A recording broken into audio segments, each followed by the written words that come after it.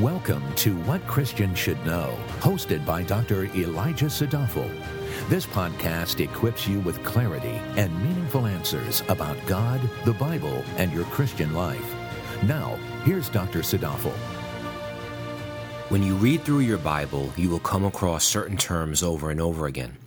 3 examples of such terms that refer to groups of people are Hebrews, Jews, and Israelites. What's the difference between these labels?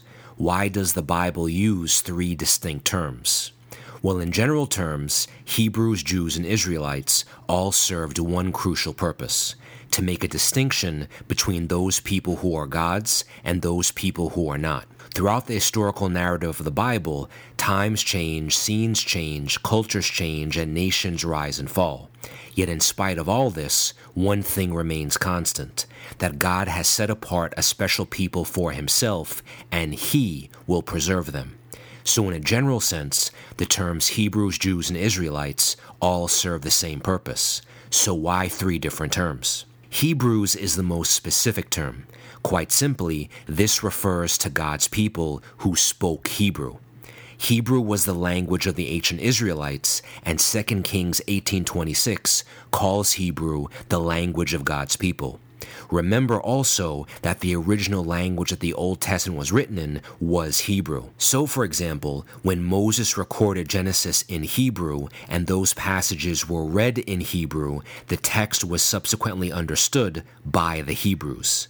The first time Hebrew is used in the Bible is in Genesis 14:13, where it says, "Then a fugitive came and told Abram the Hebrew." Additionally, Hebrews refers to an ethnic group, and this label is used to juxtapose the Hebrews with non-Hebrews. So, for example, in Genesis 43:32 it says, "So they served him by himself, and them by themselves, and the Egyptians who ate with him by themselves, because the Egyptians could not eat bread with the Hebrews, for that is loathsome to the Egyptians." In Exodus 1:19, the text compares the vigor of the Hebrew women in childbirth with the not-so-vigorous Egyptian women. Then in Exodus 2:11 it says, "Now it came about in those days, when Moses had grown up, that he went out to his brethren and looked on their hard labors, and he saw an Egyptian beating a Hebrew, one of his brethren." The next term is Jews. In the Old Testament, the word Jew comes from a Hebrew word Yehudi, which means from the kingdom of Judah. Jew did not come into common usage until after the Babylonians conquered the kingdom of Judah and exiled the people east into Babylon. In Babylon, there was a need to distinguish those who were from Judah, and thus the increased usage of the word Jew.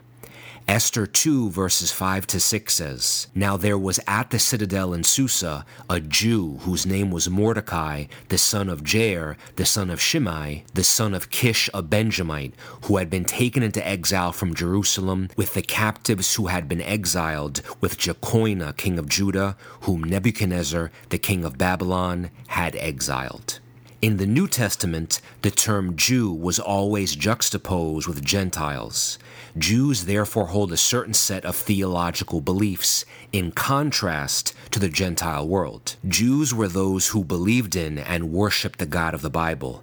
Gentiles did not believe in the God of the Bible and worshipped idols. In general, the Jews of the New Testament did not speak Hebrew.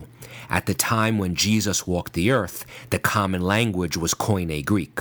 In fact, by the time of the New Testament, many Jews did not speak Hebrew at all. Because so many Jews spoke Koine Greek, this helps to explain why the primary Bible of the first century church was the Septuagint, the Greek translation of the Hebrew Old Testament. The final term is the Israelites. The simplest way to think about who this term describes are the covenantal people of God who are set apart by God's grace. In the Old Testament, an Israelite referred to a person who was a biological descendant of Jacob. Remember that in Genesis 32:28, Jacob wrestled with God all night, and the morning after, God renamed Jacob Israel. The sons of Israel thus became a people and a nation who were called the Israelites. In the New Testament, the term Israelites is much broader than it was in the Old. In the New Testament era, an Israelite refers to those who have faith in Christ, or those who are members of the true church. As Paul says in Romans 2:28-29, Romans 9:6-8, and Galatians 3:22-29, being a member of biblical Israel now transcends biology. Being a member of biblical Israel now involves a spiritual connection of faith in Christ. Again, the term Israelites describes the covenantal people of God who are set apart by God's grace.